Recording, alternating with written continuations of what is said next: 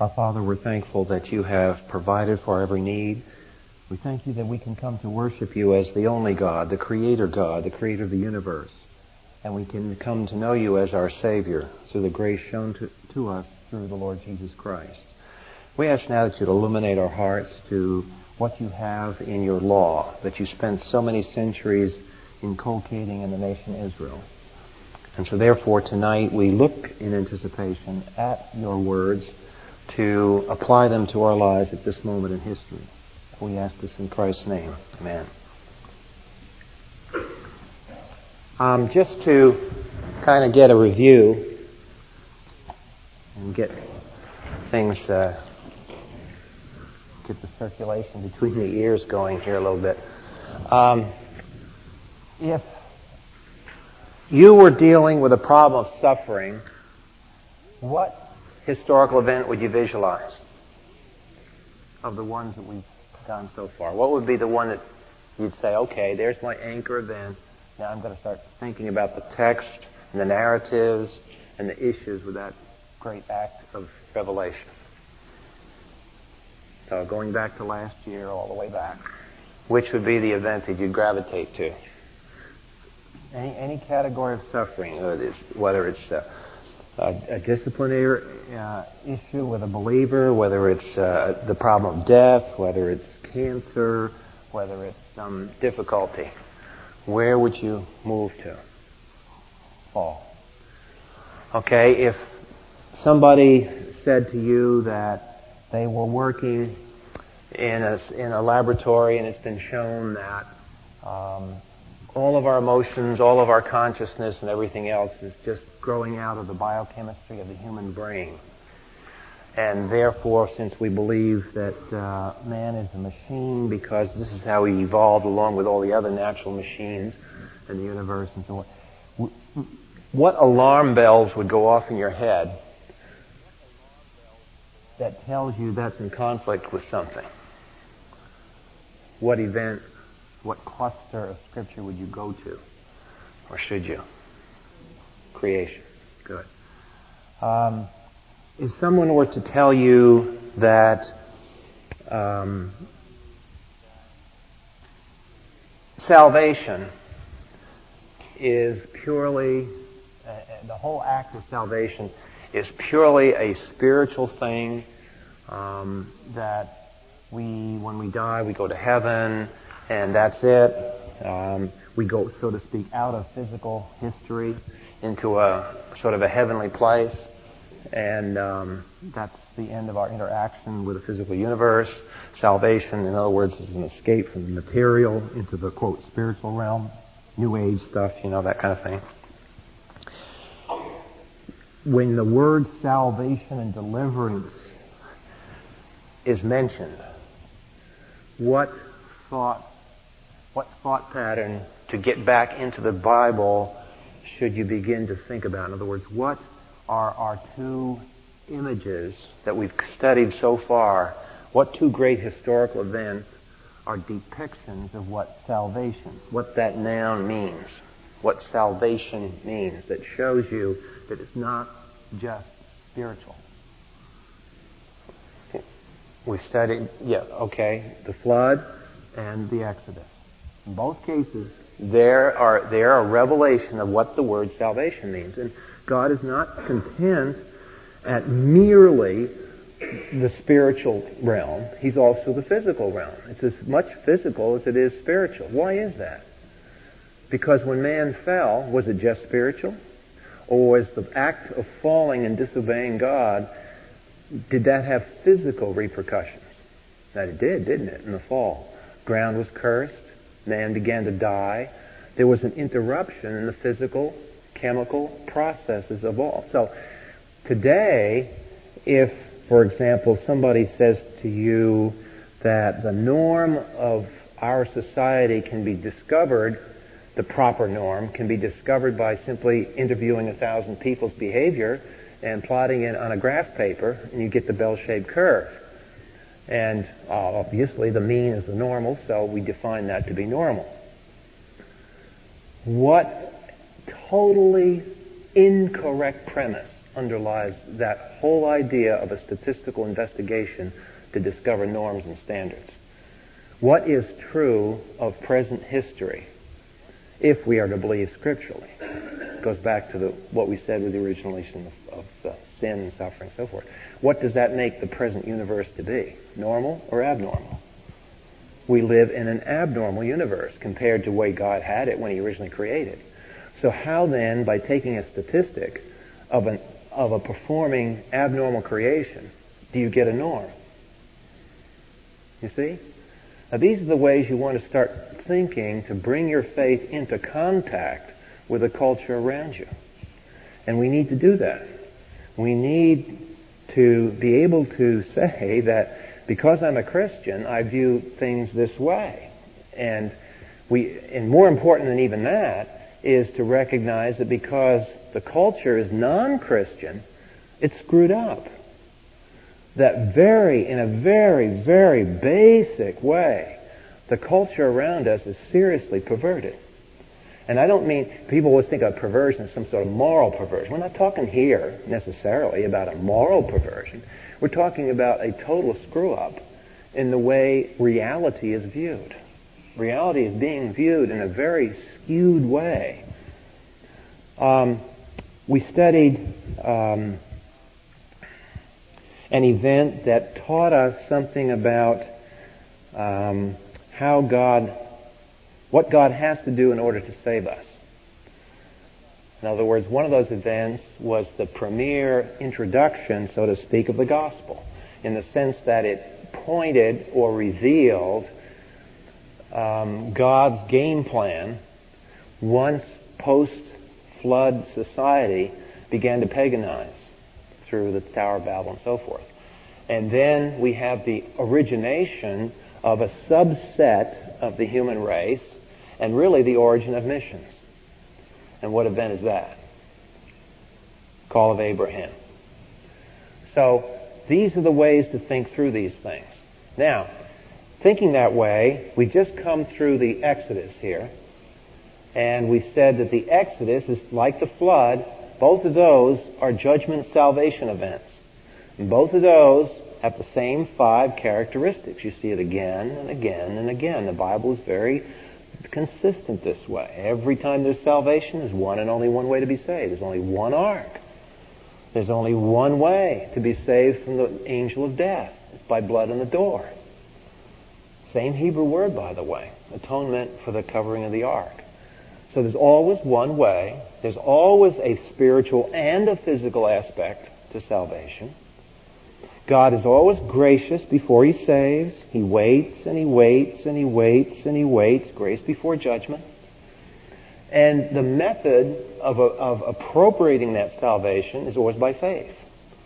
And it's always by faith because we can't do anything. We're disqualified from the get-go because we are part of the fall. We are the problem. So we can't contribute anything of our shining examples to this gospel package. If we did, we'd pollute it. So that's why salvation is always by faith. It has to be by faith. We have to do the receiving. God has to do the giving. And the reason is because it must be done God's way, because we are all fallen beings. We're all contaminated. We're all sinners. And therefore we don't have any assets. It goes back to the arithmetic of accounting. We're all in the debit column here. There's no credits. And so, in order to be saved, and remember we learned about that in justification, salvation is not just going from a debit to zero. It's going from a debit to a positive credit. And that's because originally, in the Garden of Eden, Adam and Eve were at zero. And they theoretically, if they hadn't fallen, would have gained credit by their obedience. So the pathway, which was originally from 0 to +1, has now gone from 0 to -1 back up to +1. So you've got to get back to +1 to be acceptable with God, because now there isn't any intermediate 0. There's only 2 positions available now since the fall has happened. And you can't come back to 0. If we could come back to 0, i.e. all our sins are forgiven but we don't have any positive righteousness, we would try to recapitulate Adam and Eve's state in the garden, but that state's gone. So that's not available as an option. The zero position isn't available.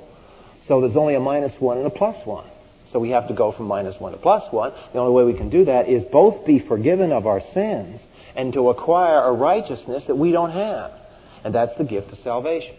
And the righteousness that we acquire is a righteousness that God doesn't decree from heaven, but it's a righteousness that actually was generated inside history by a member of the human race and the son of Adam. A righteousness Jesus Christ generated by His holy life and righteousness and obedience. That's the righteousness that is credited to us. Had Jesus failed in that mission, then all the people who were saved in the Old Testament, it was contingent. It was contingent upon Jesus doing it. And if He didn't do it, then their salvation would fall.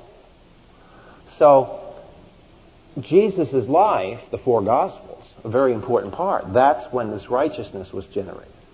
Okay, let's come now to the events. We're going to try to do these reviews each week and maybe do some doctrines one week or the events another week or sections of the Scriptures just to kind of review and solidify some of this now. Because we've got enough content here that it can last you for years going through this. And I just want you to realize that it's not just a few topics we've covered. We've looked at the Exodus. Now, the Exodus is a counterpart to a human, worldly idea. What worldly, paganized idea is a faint substitute for the Exodus? What is it that men down through history have craved, and in our own last 300 years of Western history have been seriously embarked upon programs to produce artificially by human works what the Exodus accomplished? And those pagan programs we call revolutions. The idea that human society can get rid of evil and can get corrected, can get fixed. And it is by some cataclysmic event, Karl Marx, the Russian Revolution, the French Revolution. Wouldn't classify necessarily the United States American Revolution as a real revolution. It was more of an upheaval inside the English legal tradition. We really can't be compared in many ways. And this is why third world countries that always try to, quote, have their revolution mimicking ours don't have the basis for it. We had a basis for it in English tradition, English law, and so forth, and which was largely biblically derived, and it was a contest from components inside that tradition. But when you get to the Russian Revolution, you get to the French Revolution, there you had a titanic shift, throwing out the king, completely replacing him with something else. I mean, it was just a massive break of human institutions, bloodbaths. And the Exodus was a bloodbath. But the blood wasn't shed over men fighting men. The blood was shed to solve a basic problem that the other revolutions don't solve. Marx didn't solve the problem because all communism does, or Marxism ever did, was to replace one flesh with the other flesh. So you go in with one form of government, you come out with another, but the sin is over here and sin is over here. So how have you gotten rid of evil in society? You haven't. So the Exodus now is a model revolution. This is what a revolution looks like from God's point of view. It's His personally executed revolution. So keep the Exodus model in mind. Next time you read about a revolution or the Shining Path guerrillas in Peru want to create hostages and take the country apart and all the rest of it and this and that, when you see these, and a lot of these people are very sincere. I mean, they're very dedicated. Communists are very, very dedicated people because they really, genuinely thought that they could change and get rid of evil in human society by their program. And that's why they were willing to kill people to get there. The end justified the means. So, we've come to that. Now, we come on page 64 of the notes today to the issue of the law. And we want to turn in our Bibles, once again, to Exodus 19. Last week, we showed you pictures of Mount Sinai And I think you got enough from those pictures to catch the imagery of what's happening and what a place God put His people in, an amphitheater of sand and rock. And He had a perfect PA system, His own voice, with the reverberation off those cliffs on both sides of that big valley where all the people were gathered together so they could hear. Now, the address of God from Mount Sinai was pretty... you heard about the expression about putting the fear of God in people. Verse 9 of Exodus 19. Once again, just to look at some characteristics of what happened on that day, on that mountain, in that Sinai Peninsula. Behold, I shall come to you in a thick cloud, in order that the people may hear when I speak with you, and may also believe in you forever. Now, the believe in you, meaning believe the Word of God that was sent. Notice in here, in verse 9, the purpose clause. You see there's a purpose clause? I come with you. There's the indicative verb. There's this main clause. And then you come to this purpose clause. In order that the people may hear when I speak with you. In other words, God deliberately wanted people to overhear the conversation. We said last time it's a very, very important aspect of revelation. This is a public revelation. Now let me tell you right now, because we're going to get into this next week and the notes that are handed out.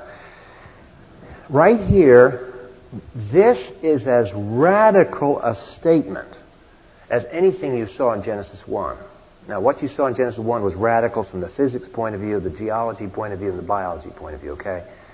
This verse, verse 9, and all the verses like it in chapter 19, chapter 20, Deuteronomy 4, Deuteronomy 5, this whole packet of Scripture is as offensive to modern thought as anything in Genesis. Now, let me tell you the point of offense. Let me try to show you just razor sharp why paganism rebels profoundly against this kind of thing. In verse 9 it says, God is going to speak. It doesn't say, Moses went up to Mount Sinai and dreamed a dream. Now that's the interpretation that the modern theologian has to have. He can't accept a public revelation of a speaking God. That is absolutely out of it. Why is that? Think back a moment. When we went back to creation, you remember I started the course off a year ago and I made a big point over and over again until I'm sure some of you thought, what is he doing with all this? Remember I kept saying about language? And I said that there's limitations to human language.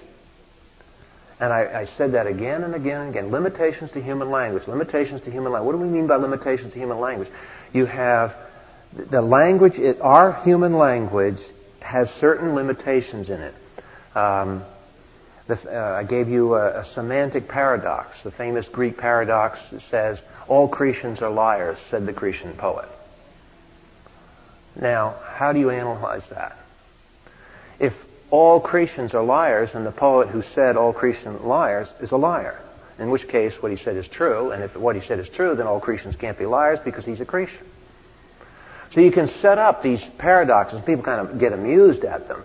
But in a more serious note, there's a problem in human language. We have inherent paradoxical things that happen in the language. A language is incapable of certain things. This is why people in the literary world will often use poetry instead of prose. What's the difference between prose and poetry? Poetry has an emotional element to it that prose doesn't. It has a whack to it that just prose can't carry. So there's something else there than just the verbal. Now, what the modern theologian has done, and it has totally destroyed Bible teaching. This is why your first liberal church doesn't teach the Bible anymore. This is why modern theology cannot accept fundamentalist faith anymore. Because they started with a philosophy of human language that says it's limited, therefore they conclude God can't, there's no communication between God's mind and my mind.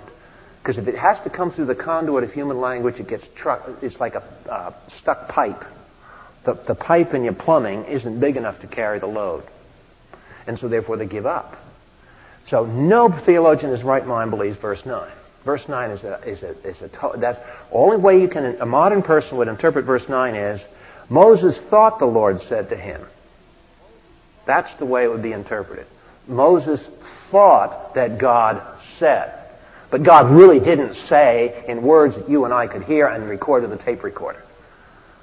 Now, that's a big point I want to make right here at the start, is Mount Sinai was a public speaking of God. In the Hebrew, it's known as, we say, the Ten Commandments, but actually in the Hebrew, it's to the 10 words, the 10 things, the 10 devarim, the 10 words.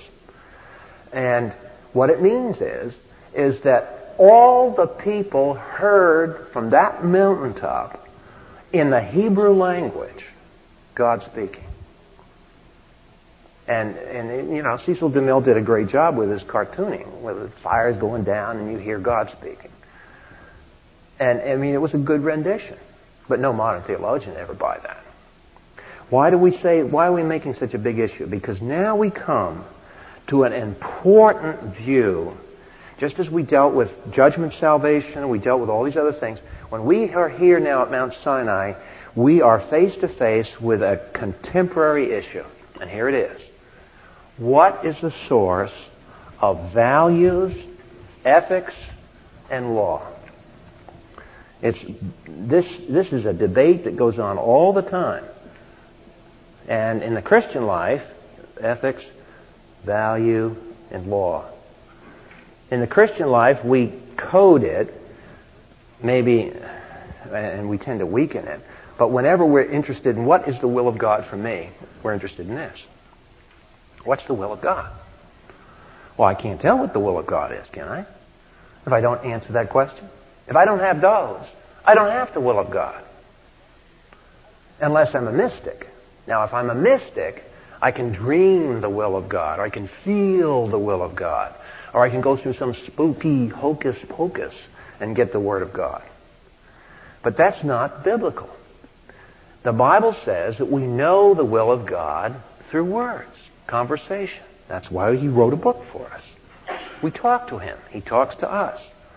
So the issue then is values, ethics, and law. Now, in the notes, there's an important point right from the start, because it's a tremendous point of tension. This is as vigorously in opposition to our world as anything you ever learned last year about evolution and the age of the universe and the age of the earth and the age of man.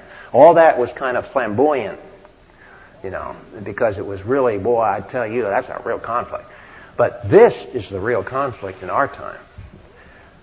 If you'll look at the paragraph, values, ethics, and law, I just want to read through some of that, and then we'll come to certain, I'm going to actually review some of the stuff that we learned last time, and go into the biblical view, and then you'll see then on page 65, I go to the pagan view. When we get done, we're going to learn something about the law, I hope. And before we get there, there's something that I didn't do, and I just remembered that from last week. If you'll turn to page 63, I can't make my point until I make my point on page 63, so we better go back to 63. We've got to go through some scriptures here. I'm getting ahead of myself. Before we get into the meaning of the Exodus, we want to take a look at what happened. We said that those 6 elements on page 63, those characteristics, are characteristics that were found in documents recently discovered, recently being the last 20 or 30 years, of treaties. And we said these treaties, which are called suzerainty vassal treaties,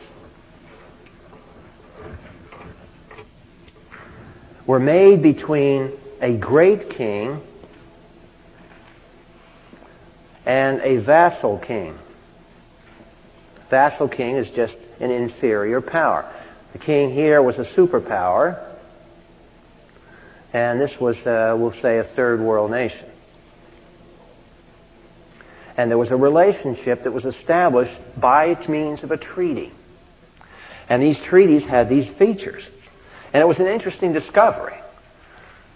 I happen not to agree with some of the interpretation of the discovery. A lot of the interpretation, the Bible could never be the first thing out. God always has to imitate what man has done. So the way this is usually done is, God accommodated himself to this previous literary format. Well, that's if you date history that way. I don't think so. I think this is the first format in history, and all the other treaties were mimics of it. But whatever. Let me go through each of these 6 real quickly here, because they set us up for really understanding what's going on. So Exodus 20. If you look at Exodus 20, the Ten Commandment passage, there are features in this Ten Commandment passage you want to look at. First one is that in the treaties, the great king always identified himself to ingratiate himself. So in the preamble, there was always a preamble, Exodus chapter 20, verses 1 and 2. God spoke all these words, and he introduces himself for the first sentence. I am the Lord your God, who brought you out of the land of Egypt, out of the house of slavery. So item 1 is the preamble. Item 2 is the historical prologue. And in the historical prologue, the great king would, and this is important because we're going to see what this leads to in an understanding of law. It's really important to see the way the politics worked here. The politics worked that this guy, the superpower, wanted obedience from this guy. And usually he got wealth and taxes, and he also got infantry soldiers from this guy to do his battles for him. That's how they built their armies. And he had trade and so forth. So it was a flow of wealth, but it was also, this vassal king was also protected. So he basically purchased, at the price of his economic freedom, the vassal king purchased security from the great king. This is the same thing today in the international realm. During the Cold War, small countries would align themselves with the Soviet Union, or they align themselves with the United States of America. And they would prostrate themselves economically in one sense, but they bought our security. We offered them security in return for some bennies. Usually the Soviets got more bennies than we did. But the great king always wanted to appeal to this guy. And instead of saying, you are going to obey me, the great king would say, you should obey me. See the difference? Instead of commanding obedience, he invited obedience. Of course, it was inviting with a big stick behind him. But it was inviting obedience on the basis of obligation. Fundamental point about the law. We're going to come back to this again and again. Look at verse 2 and 3. Especially the end of verse 2. I am the God who brought you out of the land of Egypt, out of the house of slavery. Okay, now just think about that for a minute. Who acted first? Israel or Jehovah? Jehovah did. Now who owes who? You see the relationship sets up? Now remember this, we're going into the law, and a lot of people misunderstand the law. Understand that the law comes after there's an obligation. The motive is gratitude for something the great king did for Jehovah. Number 3, the treaties made certain stipulations. And of course the 10 words are the stipulations. Number 4, this is intriguing. If you look at that carefully, in the Susan B. Vassal Treaty, 2 copies of the treaty were made. One for each party's temple, where it would be safeguarded and periodically reviewed. Here's what happened. The great king, they make these tablets in stone, carve them in stone. They'd have 2 of them. One of these guys would be on deposit in this temple up here. And this one would be on deposit in this temple here. So the people here had a copy of it, and the people here had a copy of it. Now that's intriguing. How many tablets did Moses bring down from Mount Sinai? 2. Now where were those tablets stored? Let's think about that. Where were they deposited and kept? In the tabernacle. Now whose temple is the tabernacle? Israel's or Jehovah's? Both. So both copies are embedded in the same temple, because in this case, the temple of Jehovah is the tabernacle. The temple of Israel, that belongs to Israel, is the tabernacle. Because God meets Israel in a place. There's not separated places where the 2 copies are kept. They're kept together. So it suggests that instead of having 5 commandments on one, like you usually see in Sunday school literature, and commandments 6 through 10 on the second tablet, really what you had was all 10 words on both tablets. They were duplicate copies. Why is there a treaty? Why do you make a covenant? To monitor behavior, right? It's a verifiable ruler, yardstick, to monitor behavior between the two parties to the covenant. So it's important that both parties to the covenant have copies of the contract. You all make contracts all the time. You have a copy of the contract. And you keep a copy of that in your files. Because that is your rights. That spells out what the relationship, the behavior is expected of both parties. Another interesting thing. And by the way, there was always a public reading. Let's turn to Deuteronomy 31.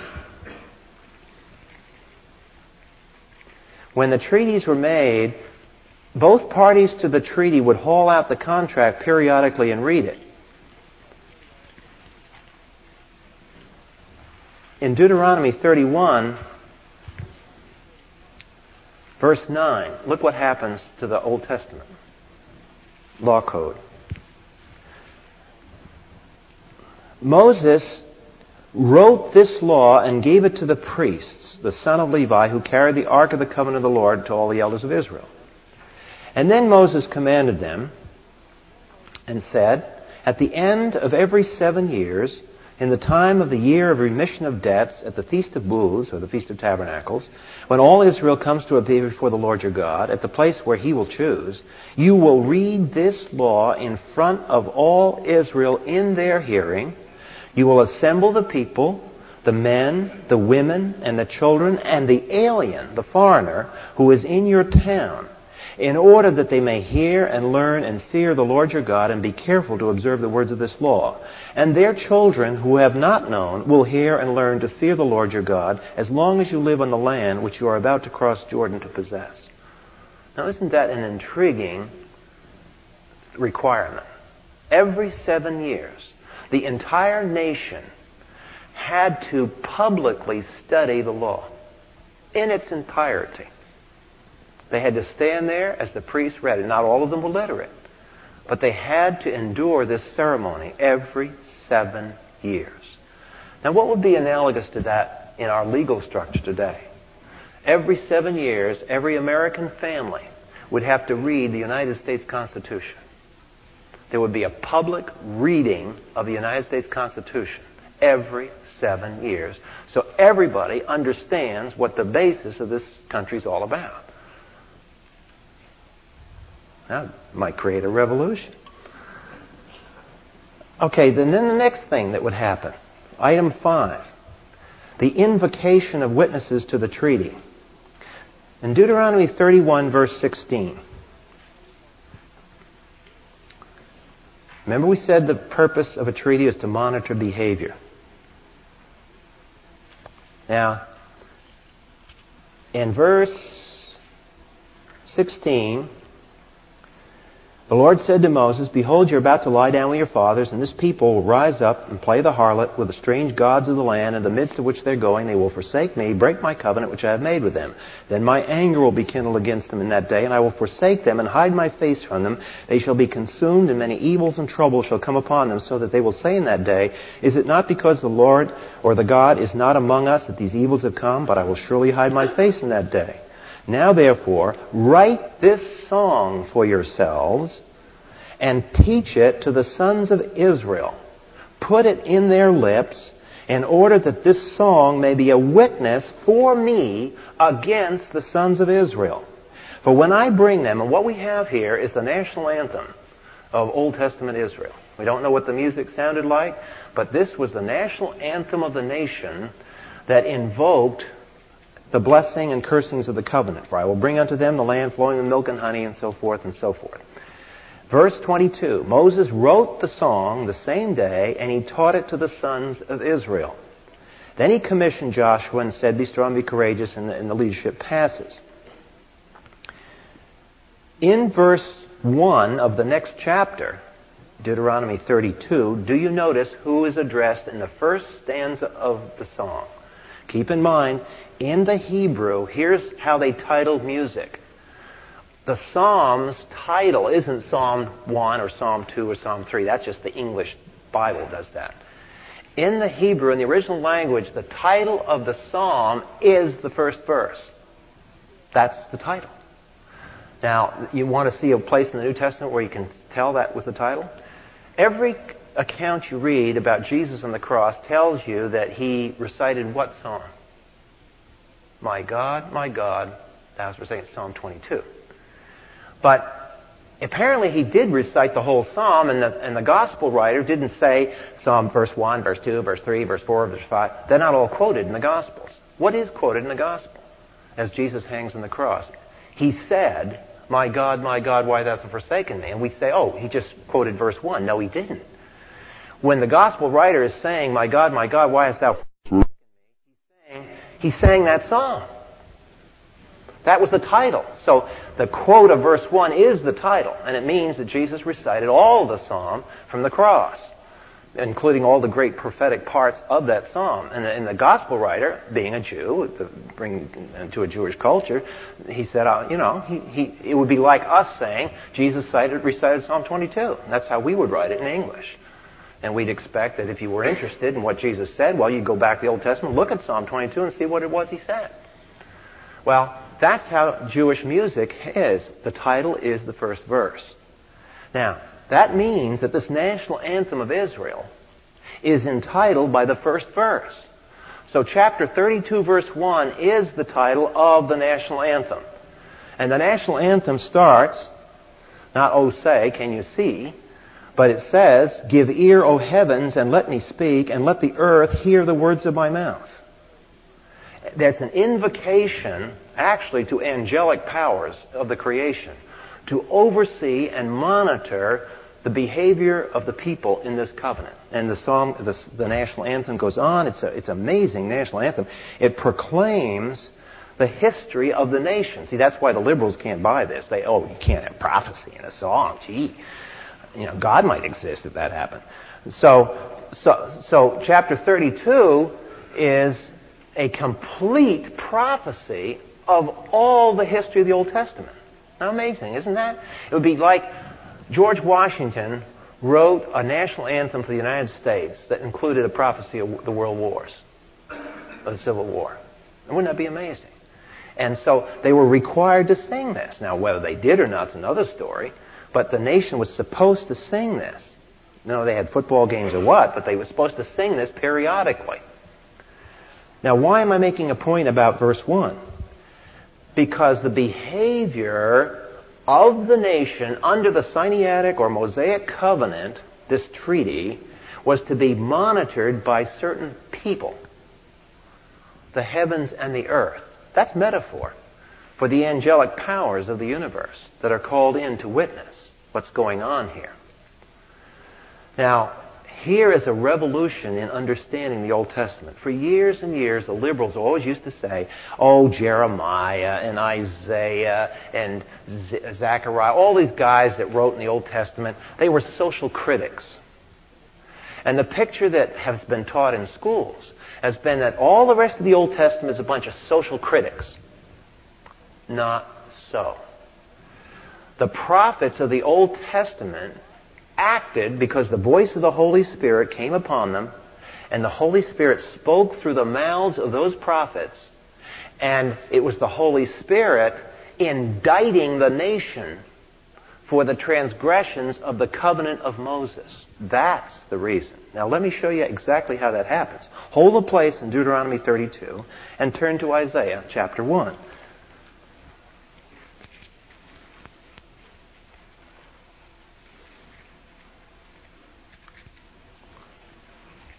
Observe the first two verses of this is the prophet of the prophets. Everybody knows Isaiah, okay? Isaiah is always considered to be the perfect Old Testament prophet. Now, isn't it interesting what he says in verse 2? Who is he addressing?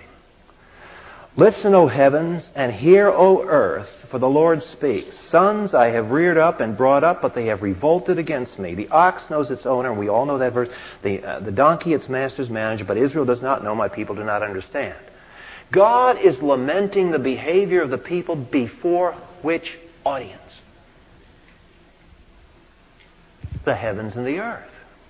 Who was originally invoked by the treaty to be witnesses to the treaty? The heavens and the earth. You see, it's a consistency that is marvelous in the Old Testament. The Old Testament has this exciting structure to it. These guys are not random social critics. That's the wrong way to read the prophets. They are prosecuting attorneys. They are prosecuting and bringing a case against the infidelities of Israel with respect to a law that they should have known. They are not saying, you should do this, and the people, hey, gee, we never knew that, Isaiah. I mean, gosh, teach us how to do that. That wasn't the role of the prophet. The role of the prophet was to say, you have sinned, and you have transgressed this,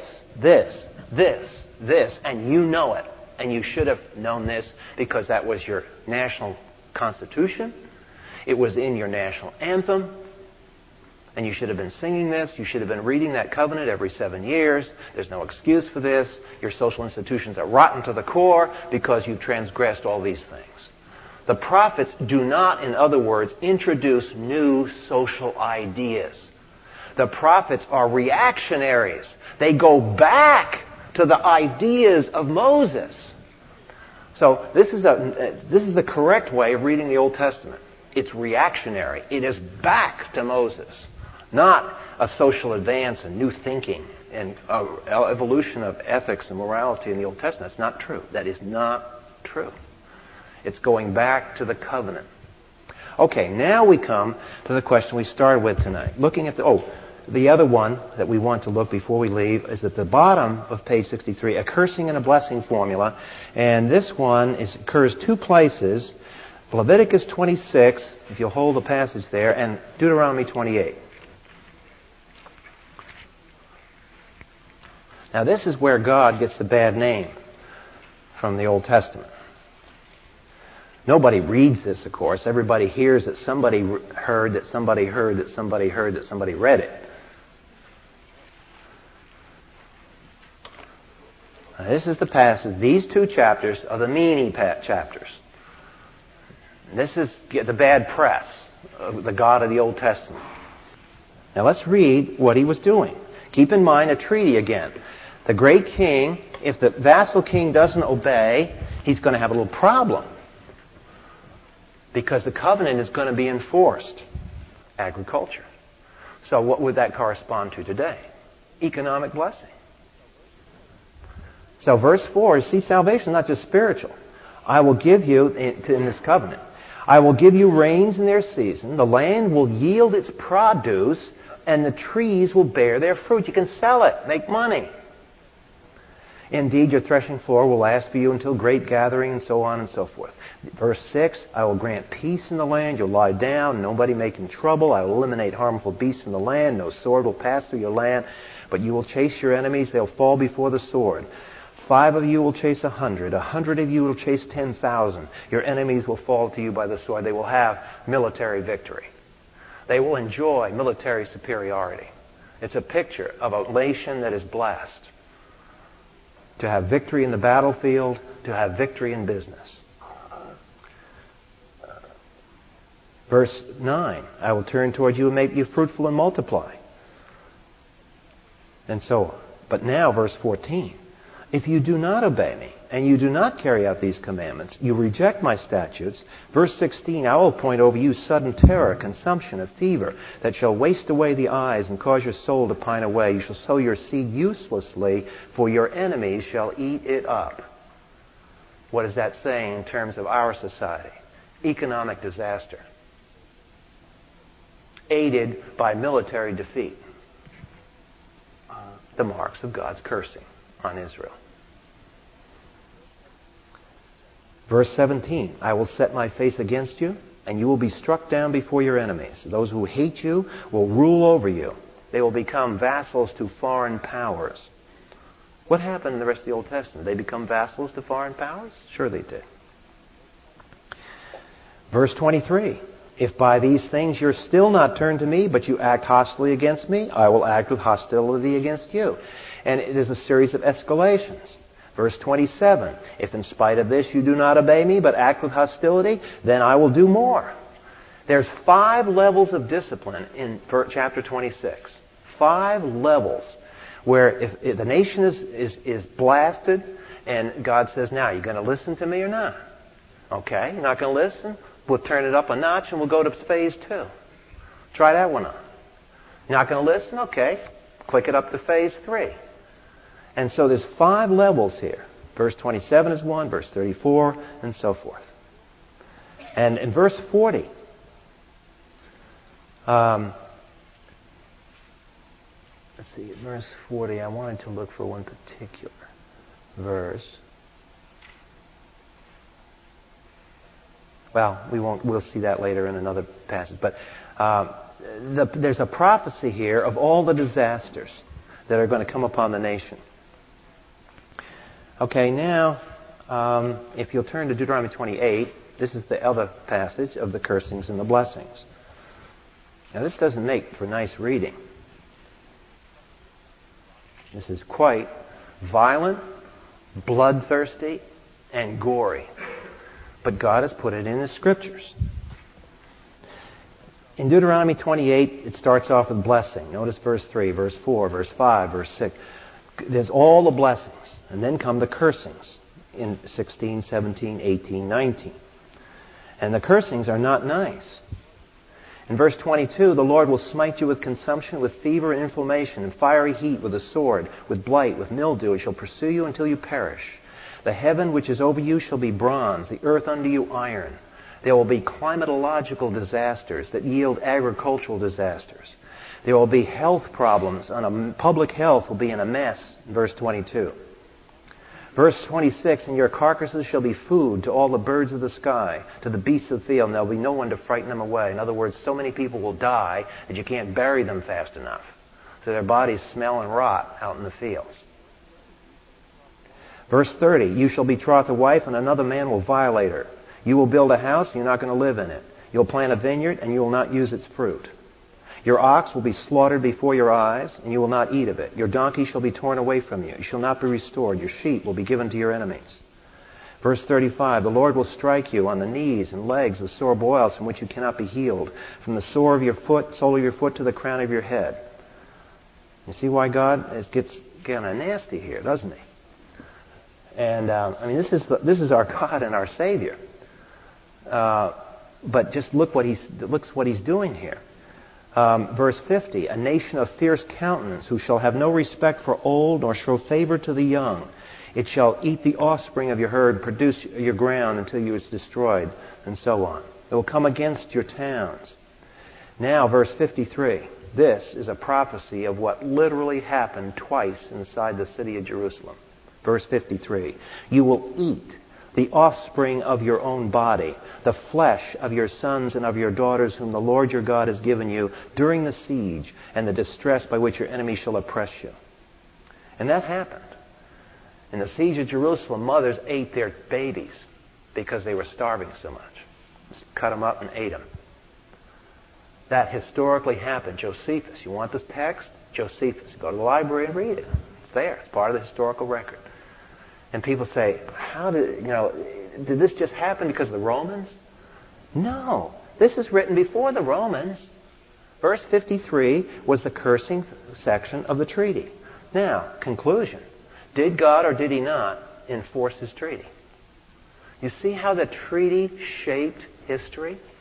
And why the rest of the Old Testament from this point forward is a historical analysis. This is why history started. You see, history begins in the Old Testament as His story. History has a pattern to it. The pagans never get the point. They're always inventing economic cycles, or there's something else, or there's this, or there's that explanation. But the explanation for why historical events occur in the sequence they occur is because that is the way God administers history. And Israel's history is a subset of everybody else's history. Israel's national history is outlined here. This is a control case. This is a case study of what it looks like to see the kingdom of God administered in history. You say, well, gee, if you saw the kingdom of God, you ought to see blessing. Not necessarily. See where our ideas have to get shaped by Scripture? The kingdom of God's presence can also be seen in suffering. And this is why there's going to be suffering in our lives. And you say, well, God isn't blessing me. Well, not right now, He's not. But the fact of the matter is, because I am being disciplined, is a sign that my Heavenly Father is concerned about me enough to discipline me. Now, doesn't come off good in our society because we let brats do whatever they want to do. But in the Old Testament times, it was considered to be a form of love. That's why in Hebrews 12. What does it say in Hebrews 12? If you don't get chastening, and you don't see any suffering in your life when you do wrong, you better start seriously re-examining whether you're saved.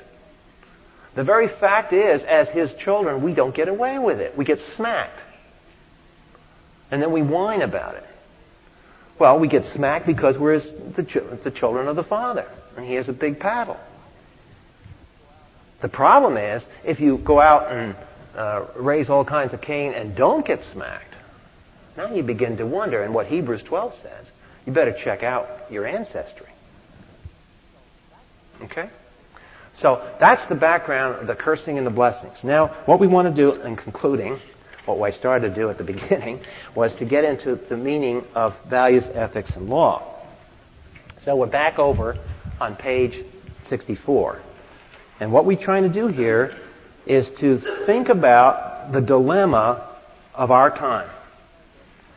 And if you look at the paragraph, it begins values, ethics, and law. In those two paragraphs, this is something that you folks need to have in the back of your mind if you are sharing the gospel with anybody that is enveloped in the world system. I'm giving you an illustration here in these two paragraphs. Try this on your friends. There's a dilemma here. And this is a neat thing to bring up, because on a non-Christian basis, there's no way out of this paradox. In other words, don't you feel like you are the defending one. In this case, you step in the driver's seat, and it's now going to be Mr. Unbeliever who's on the defensive, because he hasn't got a solution to what I'm going to show you here. So let's look at these two paragraphs, and then we'll finish the lesson for tonight.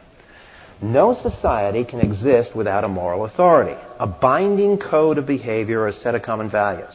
The problem here is what happens if an entire society's moral authority is immoral, such as a cannibalistic tribe. John Warwick Montgomery used to go around saying in a cannibalistic society it's considered to be good manners to clean your plate. What about Nazi Germany or the future kingdom of the Antichrist? Obviously, we're not interested in any code or common value set. If society were its own moral authority, now look at this sentence. If society were its own moral authority, then no room would exist for a reformer, right? What does a reformer do? He challenges the existing values of the society. So if society is the source of right and wrong, then you've eliminated all reform. How do you justify reformation? By definition, he or she would be immoral because they rebel against the traditional values. Flagrant criminal actions could be justified by appeal to society's code. A clear instance, now here's the dilemma. Watch this paragraph. A clear instance of this problem occurred in 1945 at the end of World War II. Nazi authorities defended their atrocities by appeal to Third Reich official policies and orders. At the Nazi war criminal trial at Nuremberg, the American jurist, Supreme Court Judge Robert Jackson, put the matter well. It's a neat quote. These men should be tried on this basis, on a higher law which rises above the provincial and the transient. See, here's Jackson now. He's on the trial at Nuremberg, and they're trying the Nazis, and the Nazi defense attorneys are very good. They're very well-trained lawyers. And they simply argue it's very simple. We look at Goebbels here, Mr. Goebbels. Herr Goebbels is perfectly vindicated. I mean, look, here's the order. The Führer put the order out. Mr. Goebbels had to do nothing. I mean, all he had to do was follow the order. You can't convict. This court has no authority to convict Goebbels of any war crimes. He was carrying out orders. Look at the order. There it is, signed. Right there. That's the authority. So what are you blaming him for? He's just following an order. So you cannot convict him. On the basis of German law, you cannot convict him. And that's when Jackson and the jurists at Nuremberg had a problem. How do they convict the Nazis? They can't convict them on the basis of Nazi rules, can they? Because it was the rules that was the problem. So what do you do? Well, what they did in 1945 is so neat from our point of view. They had to retreat away from the idea that society makes law and had to recite some, quote, higher law. Of course, they didn't. Where do we get the higher law from, see? That's the intriguing one. So here's what Jackson says. They have to be tried on a higher law, left to your imagination, where it comes from, which rises above the provincial and the transient. The provincial being a narrow country, Germany, England, France, that would be provincial. And the transient meaning it was just from 1933 to 1945. For 12 years we had this bizarre German culture. And he said, we've got to get away from the provincial and the transient. To counter the Nazi legal defense, the world community had to use an appeal to a higher law that stood over the lower law of Nazi policy. In other words, to successfully prosecute Nazi authorities, the world had to acknowledge that laws of any society are provincial and transient. See what they did? It's the only way they could convict the Nazis. Think of the problem today in Europe. If you were a lawyer protecting the Serbs, very easy to do. Sure, we wiped out the Bosnians. But that was the order. The order came down, order number 561. There it is. See? Published it. I'm the commander. I salute and say, yes, sir. Carry out the order. No problem. And what are you convicting me for? You can't convict me. I didn't break any law. There it is. I got the law right here. So how are you going to convict me? So this is the central issue, and it's such a great illustration. You always want to remember the 1945 incident. Well, we want to conclude the class today by citing a very interesting contemporary thing, if you don't think this can not happen here. Look at this mess. There is a judge right now in Alabama known as Judge Roy Moore. Judge Moore, from what I hear, is a Christian. Judge Moore has committed the unpardonable sin in the eyes of the ACLU in that he has displayed the Ten Commandments on the wall of his courtroom. Oh, goodness. I mean, we can have Playboy, we can have anything else in the courtroom, but boy, you can't have the Ten Commandments. I mean, come on. So, another judge in Montgomery, Alabama, the more state higher level judge, has demanded that Judge Moore, within 10 days, take down the Ten Commandments from his court. So I'm just noticing on the internet, here's what happens. His crime is having a copy of the Ten Commandments in his courtroom and conducting voluntary prayer before the start of a court session. So the judge of the other court. Okay, let me read this paragraph because this is the way it's so neat the way it's worded. As you may know by now, Alabama Governor Forrest Hood James has promised to call out the Alabama National Guard and the state troopers to prevent the arrest of State Circuit Court Judge Roy Moore at Etowah County. Judge Moore today was ordered by State Judge Price of Montgomery County to take down the Ten Commandments from the wall of his courtroom within 10 days. Judge Moore says he will not do so under any circumstances. Thus, the stage is set for a constitutional crisis.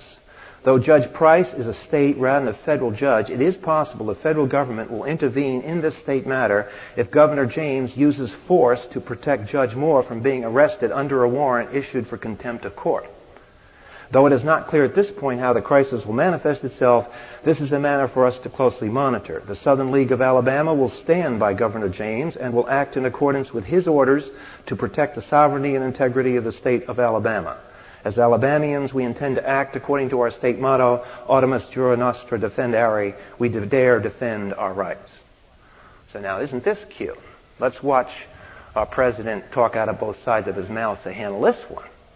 Now we could have the National Guard versus federal troops arguing over whether or not the Ten Commandments piece of paper is going to be removed from a courtroom or not.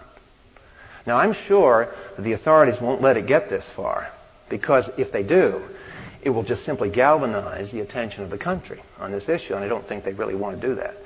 But I cite this as a very contemporary example, because if you were Judge Moore, to what do you appeal? The law says you will take it down. That's the law. Under the codes, that is the law. Judge Moore says, in this situation, I will disobey the law. And he's a judge. He's a lawyer. He's trained in the law. So what is he doing? He's reverting to the higher law dictum. And this is where things get really nasty and tough, is to when you break loose from lower law to go to higher law. Do you do it arbitrarily?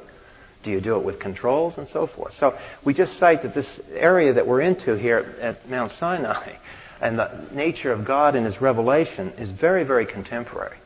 So what I'd like you to do is carefully read the biblical view in page 64 and 65, and then we'll get into an exposition of the lordship, what that means that goes along with the law. I also hope that I will show you, and when we get into the pagan view, I brought it tonight, but we haven't got it, so I'll get it next time. This little book here is called the Mishnah. The Mishnah is an exposition of what the Jewish rabbis did with the law in Jesus' day. And I want to read to you, we'll go through a gospel situation where Jesus was, eating on the Sabbath day, and I'll read to you, here are the codes that they were supposed to follow on the Sabbath day. There's instructions in how to cook eggs on the road so that you can do it without getting violated on the Sabbath day. There's talking about tubes of cold water through springs of hot water. If the kettle of hot water was taken from the stove, cold water may not be put in it to be made hot. But enough may be put therein or into the hot water in the cup to make the hot water lukewarm. And it goes on like this, page after page. This is the Mishnah. This is what the Pharisees believed in the Old Testament. They had bureaucratized the laws till it became a technical and mechanical game. That's all it was. Totally divorced. And the guy that wrote the law was eating in the Sabbath. And these lawyers had the nerve to talk to the lawmaker at Mount Sinai, whose law it was, and tell him what the interpretation was of his own law. You see the arrogance? But it's an arrogance that we see today, because we have distorted what real law is in this country. And we're going to see that as we go on to Mount Sinai. Father, thank you that you remain faithful to your word, and that while it hurts sometimes for us to be conformed to your righteous nature, and it's painful, and we often undergo suffering, some of it, much of it, is just self-induced suffering from our own disobedience. Yet nevertheless, we thank you that we have a sure word of prophecy, a word that continues on forever, and that we have a platform on which to stand, and that we know what law is, and we know where it comes from, because we know the lawgiver. We thank you now in Christ's name. Amen. Get out of here, but anything to discuss? If there aren't, we'll call it a night. Yes. I have a question when you're talking about that there's a discrepancy of 500 years. I don't know world history, but how could, if it was all recorded history, how could that happen? Okay, the question is, how could there have been a 500-year era in Egyptian history, like I keep saying that has to happen here? The reason is that history is very much interpretation. There aren't documents that depict history in the way we would like it. We would like everything depicted anchored to a calendar. But ancient documents don't do that. Like a lot of Egyptian history says, Pharaoh so-and-so reigned X years, Pharaoh, somebody else reigned 7 years. They don't even say that they weren't co-reigning. So you piece it together. And what they have done is all of ancient history in Egypt and Assyria hinges on one little pebble. And the pebble is called the Sata stating, and it's my numbers probably aren't right here, but every 1,600 years, Venus and the Sun rise together at that latitude in Egypt.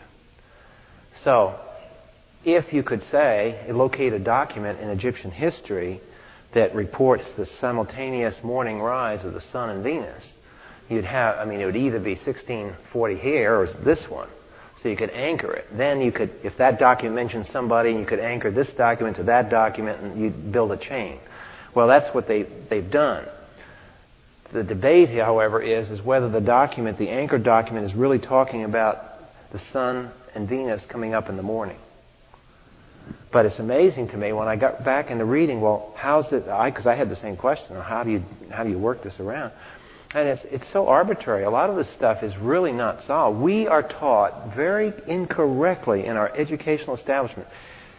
If I had my druthers, I often thought of a dream course that every senior or maybe every freshman or sophomore had taken in college, at least one semester. The semester course would consist of 3 questions, and that's it. And the semester would be divided into thirds. And 1/3 you debate one question, and 1/3 the next question. The first question would be a question about thinking. The deductive approach versus the inductive approach. Aristotle, say, versus Francis Bacon. Just to get people intrigued, well, there's ways of thinking. There's a deductive approach, there's the inductive approach, and so forth.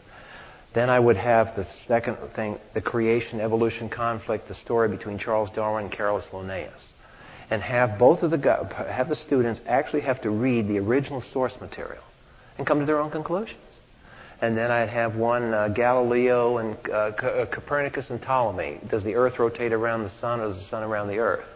And I think by the time the class came to the end of the semester, they'd suddenly have an awareness that these, quote, truths that everybody quotes as gospel really aren't quite so sure.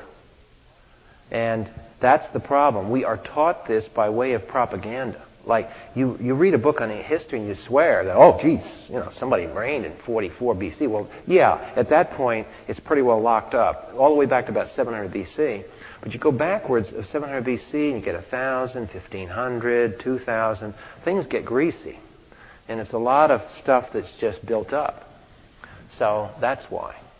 History is not tight-knit like that. There's room to drive holes through it.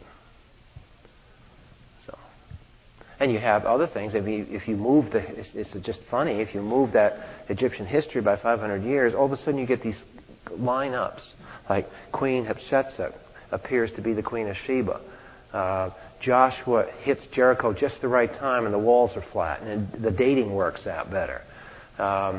Egypt disappears from history between the time of Moses and the time of Rehoboam, Solomon's son. And that corresponds exactly to the time length between the Middle Kingdom and the New Kingdom. And you suddenly get everything starts to fit.